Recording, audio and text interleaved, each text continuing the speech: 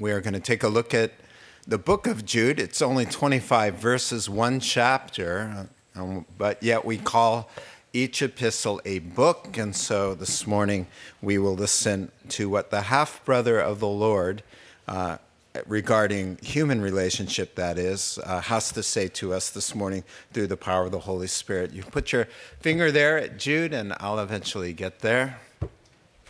Now, Heavenly Father, as we brace ourselves for a rather graphic epistle about judgment and evildoers and contending for the faith, we pray that you would help us to receive these words in a balanced way and in a way that is edifying to our faith. In Jesus' name, amen. Well, this 25-verse letter that Jude has written is actually called the letter that he didn't want to write, because in the preface there, Jude tells us that he preferred to write to us about a different subject, an encouraging letter to Christians, but a sense of urgency had gripped Jude's heart. The gospel was under attack. Deceptive false teachers and philosophies, as we have heard through John and Paul and Peter. It's the same story, that the devil, the father of lies, was up to his old tricks again. And so for some reason, Christians were being passive. Nobody really knows why. They were just kind of shell-shocked, and they weren't fighting for the truth. And so Jude changed his mind and said, I was going to write to you about happier things, that I'm going to write to you about fighting for the faith. So a call to arms. He's going to pull out all the stops with graphic descriptions of the bad guys and their coming judgment, reminiscent of 2 Peter chapter 2. And in fact, he's relying on that chapter as his inspiration. And so the efforts, of course, is to rouse Christians to stand up and fight for the faith, and we're going to talk about what that means. The letter divides nicely into three sections. We're going to take a look at that. Verses 1 through 7, if you're taking notes, a call to arms. The second point, 8 through 16, a description of the bad guys that'll send shivers down your spine. And then number 3, verses 17 through 25, an encouragement. He ends on an upbeat note, so that's nice there. So buckle your seatbelts. These 25 verses are really meant to change your life. Jude knows he's got 25 verses to reach into your heart and get you excited to do what most people don't want to do. Stand up and fight. It's a lot easier just to sit back and enjoy our Christian life, which is okay to do, but we need to also be vigilant. And so he knows he only has 25 verses. So he's going to pull out the stop. So I just warning you in advance, he's going to use some very strong language and talk about some very sensitive issues that all cultures have to deal with. So let's dive in. Verses 1 through 7 will be our first point, a call to arms. Jude, a servant of Jesus Christ and a brother of James, to those who have been called, who are loved by God the Father and kept by Jesus Christ, mercy, peace, and love be yours in abundance, dear friends. Although I was very eager to write to you about the salvation we share, I felt I had to write and urge you to contend for the faith that was once for all entrusted to the saints. Saints just means separated ones. For certain men whose condemnation was written about long ago have secretly slipped in among you. They are godless men who change the grace of our God into a license for immorality and deny Jesus Christ, our only sovereign and Lord. Though you already know all this, I want to remind you that the Lord delivered his people out of Egypt, but later destroyed those who did not believe, and the angels who didn't keep their positions of authority but abandoned their own home. These he has kept in darkness, bound with everlasting chains for the judgment on that great day. And in a similar way, Sodom and Gomorrah and the surrounding towns gave themselves up to sexual immorality and perversion. They serve as an example of those who will suffer the punishment of eternal fire. Now, point 1, a call to arms. The letter Jude didn't want to write. Now, sometimes the unpleasant conversations are the most necessary ones, are they not? The doc calls you into the office to discuss what your biopsy revealed, and he wants to talk about treatment options, chemo, side effects, the course your disease could take, and how you plan to pay for everything. It's not a pleasant conversation. I don't know about you, but I would rather be talking about where I'm going for summer vacation or discuss the menu for Thanksgiving, but hard conversations are the stuff of life. The fruit of a hard conversation could be healing, restoration, protection, liberation, and salvation if we have the courage to have those kinds of conversations. Jude has found the courage. Jude is up front in the opening verses. He says, hey, it's not my first choice. You know, verse 3 is very eager to write about the salvation we share in common. In other words, he's saying, if I paraphrase that, I was so looking forward to writing to you about the joys of heaven, about God's love and goodness, about his wonderful grace. But I felt a different conversation was necessary. In fact, in verse 3, the phrasing here suggests that it was somewhat unwelcome task for Jude. He says, I felt I had to write. A true pastor is a watchman as well, whether that task is a pleasant one or not. Now, he says, I want to talk to you about fighting for the faith, not just enjoying it or embracing it or living it, which all three of those things is true. But he says in our text, I urge you to contend for the faith. The word contend in the original language is from a word that we get the word agonize. The Greek word is agonizomai. We get the word, as I mentioned, agonize. And here's what it means. It's an effort expanded in a noble cause. To enter a strenuous, demanding physical contest with great cost. To strain in a wrestling match where there's a lot on the line, like life or death. To engage an enemy combatant. To fight with one's whole self and might. So, Jude is exhorting us to go to battle for the faith. And what does he mean by the faith? Well, he doesn't mean your faith, your ability to hang on to what you believe or your personal ideas or your trust in God. When he says to contend for the faith, he's talking about the essential truths of the gospel that all born-again believers hold in common. Moreover, that all born-again believers are entrusted with. That word is a strong word. It's God taking something valuable and entrusting it to your care and saying, these are the truths that will set men's hearts free. These are the truths that will get somebody out of eternal torment in hell and into eternal paradise of heaven. These are the truths. I'm going to entrust them to you. You must guard them with the strength of your life. Now, these doctrines are about defining who God is, who Jesus Christ is, who man is, the problem of sin and the devil and salvation and heaven and hell. That's what he means by the body of truth that we call the faith or the gospel. And Jude says this body of truth was delivered once for all. It doesn't progress with time.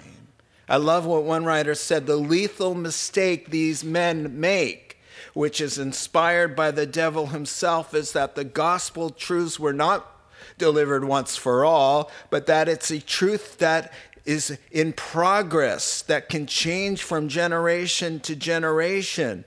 But to progress out beyond the boundaries of revealed truth is not to have that truth any longer. And so, if you walk into a museum of fine art, supposedly, and there's no guard, there's no security guy, there's no security system in place, you have to conclude that there's probably nothing of value in there. Valuables are protected, worthless things are not. And so the methodology of the gospel and ministry styles and liturgies and non-essentials, they change and adapt. But the truth of the gospel, that Jesus Christ is Lord, for God so loved the world that he gave his only Son, that whoever believes in him should not perish but have everlasting life. That he died for us, he rose for us, he ascended into heaven, he sits at the right hand of God the Father Almighty. From there he shall come to judge those who are alive and those who have died. All of those truths, you can't mess with them. When you mess with them, you mess with a life preserver. It's no longer a life preserver if you change that. And so he says, Christians, we need to fight. Well, how do we contend for the faith? Well, he says, I'm going to tell you later in the letter, verses 20 through 23. But first, I want to tell you why it's necessary. And so he says, hey, there's an opposing team, workers against God, his truth, his kingdom. And he calls these front men false teachers. And he says some have even managed to slip into Christian communities and do their work from the pulpit. He calls them godless. So let's take a look at this description. Well, first, the thrust of their attack is twofold, two indictments. Number one, they pervert grace. And then number two, they demote Jesus. They give Jesus a lesser role than being God and Lord as he is. So number one, they pervert grace. Verse 4 says they change the grace of God into a license to sin. In other words, here's what they would say. We're saved by faith alone, right? Right. Jesus died for all my sins, right? Right. We all sin anyway. Right. It's God's grace that saves us and God's grace alone, right? Yes, true. So let's keep sinning. False. You had it. All five of those things were fine until your warped conclusion. Since we are saved by grace, let us continue in sin. And Jude's not the only guy who has to write about this because it's a problem in the early church, and it's a problem today. You know, it's not surprising that people would love his obligation to forgive, but forget their obligation to live holy lives. And so, number two, the second indictment is deny Jesus Christ as Lord. And so certainly they wanted to give Jesus a place of divinity among other enlightened spirits like Muhammad or Krishna or Buddha, but he was not the embodiment of God, the absolute truth. And so two things here. They would deny Jesus as Lord in their actual teaching, but they'd also deny that he was Lord by their immoral lifestyle. So Titus chapter 1 and verse 16 says, they claim to know God, but by their actions they deny him. They are detestable, disobedient, and unfit for doing anything good. Now, the charges have been read. Those are the two things that they teach, really. Deny the Lord and live and do whatever you want, immorally speaking. And so now he's going to give you three quick examples that show no matter where you are or who you are, unbelief and rebellion will always bring death and destruction. So quickly he goes to three Old Testament examples there at verse 5. So he's going to say, I don't care if you're in the middle of God's chosen people, or if you're up in heaven above with the angels, or if you're in some pagan society. Those are the three places he's going to use now. Number one, Israel is verse 5. He says, case in point, God's own people. How did it go there with the golden calf? It doesn't matter that he busted them out of Egypt, as your text says. It doesn't matter that a pillar of fire led them and they were so privileged God was raining down bread for them and opening up wells of living water for them. Doesn't matter. When you have sin and rebellion, even in the midst of the privileged people of God in the community of faith, you will, it says in what? Hebrews chapter 3, Their bodies, because of their disobedience, were strewn in the desert. So Jude is just saying, in case you think that because, you're under the grace of God and you've got the covenant and you're chosen and all of that, unbelief and sexual immorality, rebellion, always produces the same thing. So he moves from Israel, then he says, up in heaven, the angels. Apparently there was some kind of civil war caused by the head angel Lucifer in pride and rebellion. Isaiah 14 and 24 talks about that. And he says, check this out. Where are those angels now? They lost their glorious positions of authority, and where are they now? They're in a different place, bound with everlasting chains. Because it doesn't matter if you're in heaven and you're rebelling and you want to be immoral. That doesn't matter. If you're an angel or if you're God's chosen people, Israel, a golden calf is a golden calf. And then he says, how about the regular Joe Schmo out in the pagan world where there is no God? Let's bring up Sodom and Gomorrah now, in the godless city there, infamous for sexual immorality. Verse 7, he calls it perversion. It means a departure from normal sexual behavior. Now, the sin of sexual immorality wasn't Sodom's only problem. Ezekiel chapter 36 gives you a nice outline. But clearly, Jude wants to highlight the famous sin of Sodom and Gomorrah revealed as it is in Genesis 19. Jude's argument here then, by these three examples, is that denying the Lord and living in immorality never works. Whether you're chosen by God or an angel in heaven or just the average Joe living out in Sodom. Now, homosexuality was a common lifestyle in Roman times, and the false teachers advocated its acceptance. But in order to do that, they needed to abuse grace and deny the lordship of Jesus. As the object lesson of God's judgment on cities where this behavior was prevalent, the natural conclusion for all time and all generations must be this. This kind of lifestyle is incompatible with Christian faith. Now, I cannot read a verse like this about Sodom and Gomorrah in this day and age and not comment further about homosexuality. So I'm going to read something that I prepared. I'm just going to read it, and then we're going to move on. 5 ways to think about the gospel and homosexuality. Number 1, the gospel is about faith in Jesus, not about sexual orientation or certain behaviors. No one is saved by getting their life together. People don't perish because of their sexuality, but for rejecting Jesus. So to answer the question, how do I share the gospel with my gay brother? The answer is the same way you share the gospel with every other unbeliever. Number 2, the gospel is that God accepts us as we are in all of our brokenness. The gospel excludes no one. Whoever so believes in him shall not perish but have everlasting life, regardless of our sexual orientation. Number 3, the gospel is about life transformation. Though God accepts us as we are in all our brokenness, he loves us too much to let us stay that way. We become born again. So however we were born the first time is irrelevant, since we must be born a second time to go to heaven. Therefore, if anybody be in Christ, he or she is a new creation. The old is gone, the new has come.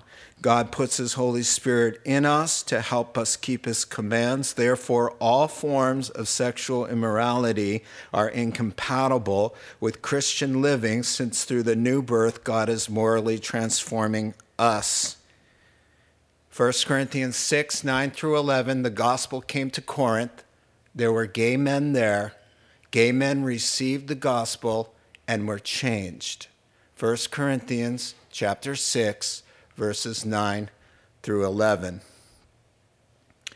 Number 4, the gospel is delivered in love. The Lord's servant must not quarrel. Instead, he must be kind to everyone. Always be prepared to give an answer to anyone who asks you to give the reason for the hope that you have, but do this with gentleness and respect. So when Christians are being rude or hateful or mean-spirited, you know God's word is being violated and God is not pleased. Finally, number 5, the gospel is about living a life of denying self, picking up cross, and following Jesus. Whatever part of self is inconsistent with God's will and word, Jesus says that must be repressed. Whether you come from a gay orientation or a straight one, whatever behavior natural to your normal self of who you used to be prior to your second birth must be denied. Whether it's a temper, whether it's the proclivity for being dishonest or greedy, whatever it is, whatever flavor brokenness, we cannot seek to find ourselves, because Jesus says by doing so, you will lose yourself. But for Christ's sake, to lose that self so that we can find who God created us to be. We can struggle with many areas of brokenness. It's okay to struggle. We all struggle, but we must struggle by embracing truth and limp together in the right direction toward who God made us to be in his Son. Continuing on to my second point. Now, the graphic description of these deceivers, it's fire and brimstone, folks. Ready? 8 through 16. In the very same way, these dreamers pollute their own bodies, reject authority, and slander celestial beings. So we're back to describing the false teachers. But even the archangel Michael, when he was disputing with the devil about the body of Moses, which nobody really knows what that means, did not dare to bring a slanderous accusation against him, but said, "The Lord rebuke you." Yet these men speak abusively against whatever they don't understand, and what things they do understand by instinct, like unreasoning animals. These are the very things that destroy them. Woe to them. They have taken the way of Cain. They've rushed for profit into Balaam's error. They have been destroyed by Korah's rebellion. These men are blemishes at your love feasts, eating with you without the slightest qualm, shepherds who feed only themselves. They're clouds without rain, blown along by the wind, autumn trees without fruit and uprooted, twice dead. They are wild waves of the sea, foaming up their shame, wandering stars for whom blackest darkness is reserved forever. Enoch, the seventh from Adam, prophesied about these men. See, the Lord is coming with thousands upon thousands of his holy ones to judge everyone and convict all the ungodly of all the ungodly acts they have done in an ungodly way, and of all the harsh words ungodly sinners have spoken against him. These men are grumblers, fault-finders, and they follow their own evil desires. They boast about themselves and flatter others for their own advantage. So, number 2, graphic description here of these diabolical deceivers. So, Jude is relying heavily on 2 Peter chapter 2, and we covered that in detail, so I'm just going to kind of go through and kind of summarize things. If you weren't with us for 2 Peter, you can go online or you can go on iTunes. We have podcasts. You can type in my name or you can type in Calvary the Rock, and up will come all the sermons. There's 300 sermons online, and 2 Peter chapter 2 is one of them. Notice the unpleasant tone. Now, the Lord speaks very gently and graciously to the general public. He's kind to the ungrateful and wicked. Read the Gospels. Jesus is the woman caught in adultery. How kind.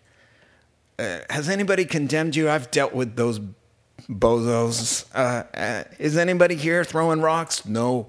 Oh, I don't condemn you either. Go your way and leave your life of sin. He's just called the friend of sinners. He speaks very kindly. where there's harsh words like these are for his enemies. I mean, he is endlessly merciful to those who wave the white flag and want to receive truth and get right with him. But those who kind of get it, rebel, and hurt others, he has harsh words for them. And I don't have a problem with that. I understand that. So God is seeing red. He calls them out in the harshest of terms. And really, Jude is hoping to bank on some of the fear of the Lord because it helps a man turn from evil, as Proverbs 16:6 says. So verses 8 through 10, this sad description. So he says in verse 8, in the very same way, which links the false teachers to the sins of Sodom and Gomorrah. That's insightful. Secondly, he calls them dreamers in verse 8. That means their teaching, all of their philosophies about spiritual life have no basis in biblical reality. In other words, they're making stuff up. Their teachings are but a reflection of their own vain imaginings. In verse 9, he says they're blind with pride, and then there's that whole slandering celestial beings that nobody really knows what he means by that. But we do know the point is that these teachers were being proud and talking about things in heavenly places that they had no business doing. And so he says, even Michael the archangel restrains his words. How much more should mere man? And he says, oh, not these guys. Oh, they know everything about demons and the devil. And they talk out like, oh, we're not afraid of them. Michael the archangel showed reverence in Satan's presence. Therefore, there must be some sort of power there for Michael, who's lead command of God's hosts. He says, but they don't. They're just brute beasts. And commentator Green sums it up like this: how ironic that when men should claim to be knowledgeable, they are actually ignorant when they think themselves superior to the common man and are actually on the same level with animals, corrupted by the very practices in which they seek liberty and self-expression. So verse 11, through these descriptions, now three names come to mind, all right? In one verse, a shout out to the perfect role models for all false teachers, three bad boys from the Old Testament: Cain, Balaam, and Korah. Cain, you'll remember from Genesis 4. What's Cain's problem and how does he represent? He's the man who said, hey, I'm coming to you the way I want to come to you. I did it my way, all right? Let the record show, how does that song go? I did it my way. Let the record show, da-da-da-da-da, I did it my way, whatever. Well, you thought Frank wrote that song, but actually Cain did. So Cain wants to make up his own religion. Balaam was in the ministry for money, Numbers 22 through 25. And Korah, of Numbers 16 fame, led a rebellion against Moses and wanted his authority and position and stirred up the people of God in rebellion. So there they are. Now, in verses 12 and 13, there are 6 quick metaphors of these false teachers. Number 1, he calls them blemishes. So he says they're ugly stains. They come to your home fellowship group. They're at the communion table. They're on the platform. They sit in the pews, but they're an embarrassment. That's what a blemish is. It means like a stain. And you just have to watch Christian television and you can understand what he means by that. Number 2, he says shepherds who only feed themselves. There in verse 12. It just means that in the ministry, they're in there for personal gain. They don't feed the sheep, they fleece the sheep. Number 3, the clouds without rain. Let me quote Warren Wiersbe on that one. Clouds that promise rain rather, but fail to produce are a disappointment to the farmer whose crops desperately need water. They look like they can give spiritual help, but they fail to deliver the goods. All clouds like that do is hide the sun. The fourth one, dead trees, there in verse 12. They're not just any trees, they're late autumn trees that ought to have fruit. So that you see this big, gorgeous tree, like Jesus saw a fig tree and was hungry, and he went up, and there were just big fat leaves, boasting, oh, take a look underneath, you're going to find some fresh figs. No, because they're not rooted, but they love to show off their big leaves. He says we should be able to go to a pastor for a piece of advice or something nourishing, but he says you're going to go to those trees and you'll find nothing under the leaves because they're uprooted and twice dead. D.L. Moody said, when a man is born once, he will die twice. When a man is born twice, he will die once. So these apostates were born once, so they're spiritually dead now, and now their body must die as well, twice dead. Now, verse 13, you have two more, so a total of 6 metaphors. So verse 13, he says, they are like the wild waves of the sea with shameful foaming. Now, we love the ocean. Contemporaries love the ocean. But back in the day, the ocean was considered unstable and they called an unmanageable terror. And so Jude has in mind the dirty foam. Have you ever seen that up on washing on the seashore after a storm? Just kind of foul. And it's washed up all sorts of driftwood, seaweed, and debris. That's what he's talking about.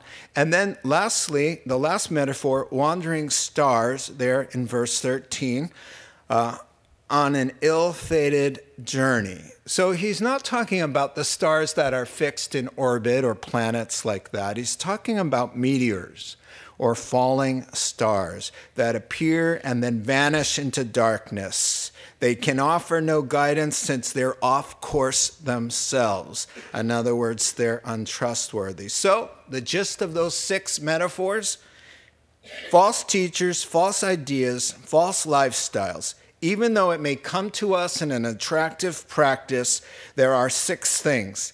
They're unbecoming, they're unloving, they're unproductive, they're unhelpful, they're unstable, and untrustworthy, and they're headed for a heap of trouble. So Jude's going to describe that now. In 14 and 15, he brings this section to a close by assuring believers, and I think he's warning unbelievers, hey, this is a slap to you, but hopefully a slap that saves you. I think all God's slaps are, come on, they're redemptive in nature. Here's a paraphrase of 14 and 15. So Jude says, right from the beginning of human history, God started to tell us what was going to come of these guys. The 7th guy from Adam was already prophesying about these very men, that the Lord would come one day with his people to judge the world, and every evildoer for every evil deed, for every evil word spoken against God. In other words, God's way ahead of the game. And folks, you'll do well to keep away from these kinds of men and their seductive teachings, because it doesn't go well for anybody like that in the end, nor will it go well with you for following that kind of thing. So now, beautiful, encouraging words to finish with, verses 17 through 24. He closes on an upbeat note. Let's read the end of the book, and we'll be done with a few comments. Verse 17. But, dear friends, remember what the apostles of our Lord Jesus Christ foretold. They said to you, in the last times there will be scoffers who will follow their own ungodly desires. These are the men who divide you, who follow mere natural instincts and don't have the Spirit. But you, dear friends, build yourselves up in your most holy faith and pray in the Holy Spirit. Keep yourselves in God's love as you wait for the mercy of our Lord Jesus Christ to bring you to eternal life. Be merciful to those who doubt, snatch others from the fire and save them. To others show mercy mixed with fear, hating even the clothing stained by the corrupt flesh. Then some very beautiful words to close. To him who is able to keep you from falling and to present you before his glorious presence without fault and with great joy. To the only God, our Savior, be glory, majesty, power, and authority through Jesus Christ our Lord, before all ages, now and forevermore. Amen. So, third point, encouragement for believers who are contending for the faith. And now he gets to, and here's what I'm talking about. He begins with encouraging words reminding us that the tidal wave of false ideas and twisting the truth, the attack at the heart and soul of Christianity, is supposed to happen. You're not seeing an illusion of any kind. The church isn't doing anything wrong per se.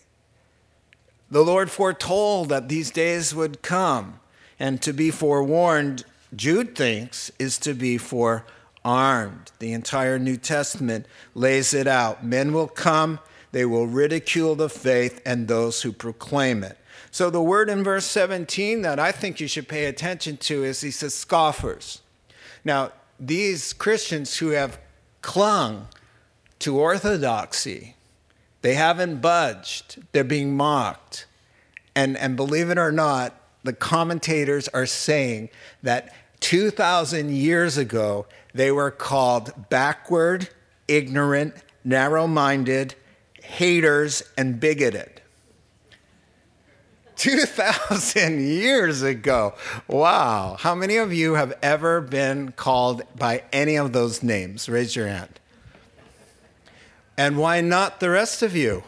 Seriously. No. I want to know why somebody hasn't had a problem with you. If you are going to share the gospel in this life and tell people that Jesus is the only way to get to heaven and all other ways are false, and that homosexuality is incompatible with Christian living, you will be mocked. Homosexuality is something you can struggle with, as we struggle with everything, but you cannot embrace it and call yourself a Christian. You can struggle with it, as many people do, thousands upon thousands. So just a little bunny trail to I was a little concerned there that not more of you have been persecuted and mocked. We don't want to, well, you're like, okay, I'll go out and get mocked today. No, we don't want you to try to get mocked. But yeah, all right, moving on. And these guys bring division. They come in, the Gnostics would assign them levels of spirituality. So they would say they'd come into the home fellowship groups and they would say, you're about at level 2. And then they put all the level 2s together and they divide them from the rest of the church. Well, the Gnostics said, we're at level 2 understanding. We have a level 2 anointing. And that's what they would do, those kinds of things. Terrible. So here's what he says in 20 to 24, and we close with these ideas. He says, here's how you contend. 3 ideas. Look inward, look outward, and look upward. I like how one writer put it like that. Now, notice Jude doesn't say, go and attack against those guys. Doesn't say that. He does say you can expose them and leave them in God's hands. But we don't wrestle against flesh and blood. We wrestle against spiritual things. And so focus, here's the deal. Contending for the faith means focusing on your walk with the Lord. So first of all, he says, build yourself up. Look inside you. Build yourself up. Abide with Jesus. Continue to fellowship with his people. Worship and serve together. When we are healthy and mature in our faith, living godly, being well-versed in the scriptures, loving one another, denying self, picking up cross, following Jesus, then we are the best defense for the true Christianity. He says in verse 21, pray in the Holy Spirit. It means make your prayers count by settling down and entering into a place where the Holy Spirit can prompt you. It can include praying with tongues, but it's really saying pray Spirit-guided prayers. Not these quick, yeah, I always pray. I pray every day. I pray on the way to work. I pray here. I pray when I'm in the shower. Good, good, good, good, good. But there's something to be said about developing a disciplined time when you're before the Lord, you're worshiping, you're listening, and the Holy Spirit can guide you and direct you. That's what he's talking about. Make your prayers count by doing God's work by God's power, following the prompting of the Holy Spirit. Verse 21, keep yourself in God's love. At first you're thinking, yeah, that's what I need to do. I need to just keep reminding myself of how precious I am to God and the warm fuzzies and all of that. That's nice, but that's not what the verse means. To keep yourself in God's love really is defined by Jesus himself in John 15:10. Listen to what he says. If you obey my commands, you remain in my love. So what he's saying is, be faithful to God. And so he's not disciplining you. You're not part of the problem all the time because you're doing your own thing and he's always having hey, where is he today? Oh, what do I have to do with him today? I got to bring this and that and the other thing. He's saying, keep yourself in God's love by just walking with God, cooperating with him, and you'll enjoy this unbroken fellowship. He doesn't need to discipline you. He disciplines us all as his dearly loved children, but you know what I'm saying. Stay loyal to him. The prodigal son, he was loved by God. He was loved by his father, rather. But because of his bad choices and his wandering, his father still loved him, but he didn't keep himself in his father's love. He was off doing his own thing with the pigs. It didn't mean God didn't love it. It just meant that he's obscured that love and he can't enjoy that love because he's off doing his own thing. That's what it means to keep yourself in God's love. Stay in the house. Stay in service with him. Stay in relationship with him. And then finally, here he says, well, not almost finally, look out, grow in your Christian maturity, continue to keep ministering to others. Verse 22, be merciful to those who doubt. The Greek phrase is to be at odds with themselves. So the false teachers have come in and upset a whole bunch of Christians. So he's writing to the mature Christians, and he's saying, to those who have been unsettled, could you guys be patient with them? Be merciful with them. They're upset. They're mixed up. They've been watching so much TV and listening to all the wrong songs and hanging out with all the wrong people, and now they're like crazy. They're still sitting there. Can you be merciful with them? Number 2, he says, more vigorous group, he says, to others, snatch them from the fire. So he's saying, now there are some who, through error and lifestyle, are ready to plunge into utter ruin. Could you guys wake up? Could you guys snatch them out of the fire? That means would you do something? Would you pretend like you actually care? You're watching somebody go off a cliff. And it's oh, well, what can you do? What can you do? Hey, err on the side of doing too much than doing too little. Now, he doesn't mean, snatch them out of the fire. I picture kidnapping the person and forcing them to come back to church in their senses, but you can't do that. Snatch them from the fire. Effort, closeness, diligence, courage. Fire's hot, and what they're doing. And he says, by the way, watch yourself. He says, you need to hate the stained garment. He says, what they're doing is contagious. So when you're getting close and you snatch them from the fire, you watch yourself because you're trying to listen to them and be open with them. You watch yourself. You hate the sin and you love the sinner. But you be careful because you're going to be close to the fire and the fire's hot. And you're going to be close to contagion, and you, in your effort to rescue them, can find yourself compromised. I saw a great docudrama on people helping somebody with just terrible disease. in a whole ward of people not being touched or loved. And the nurses all had protective gear on, big goggles and caps and rubber gloves upon rubber gloves. They were hugging and talking and showing care and administering the meds, but they weren't stupid.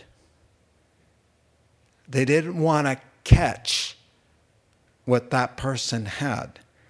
I'll save you. I'll show you the love. But quite frankly, I don't want what you have. And Jude says, you really don't. So be careful. Final verse, he's able, by the way. So he says, if you've read my letter and you're a little down, I can understand that. But let me close with this thought. He's able to keep you from falling and to present you before his presence spotless. The word in the Greek means spotless. Not one speck. Before his throne, not with regret, but with great joy. And that just causes him to just lose it with praise. He says, to him who is able to keep us from stumbling and present us faultless before the throne, to him be all praise and glory and honor and thanksgiving and all these beautiful words. He just says, wow, God is able to keep my foot from slipping and make me to get over that finish line without one iota of spot or wrinkle. He's just able to carry us across. And all he wants from you and me is cooperation. Cooperation. Let's pray together. Now, Heavenly Father, we thank you for the book of Jude that we just went back through so fast and furiously. We pray that these truths would stick in our hearts as we recall them by the power of the Holy Spirit. In Jesus' name, amen.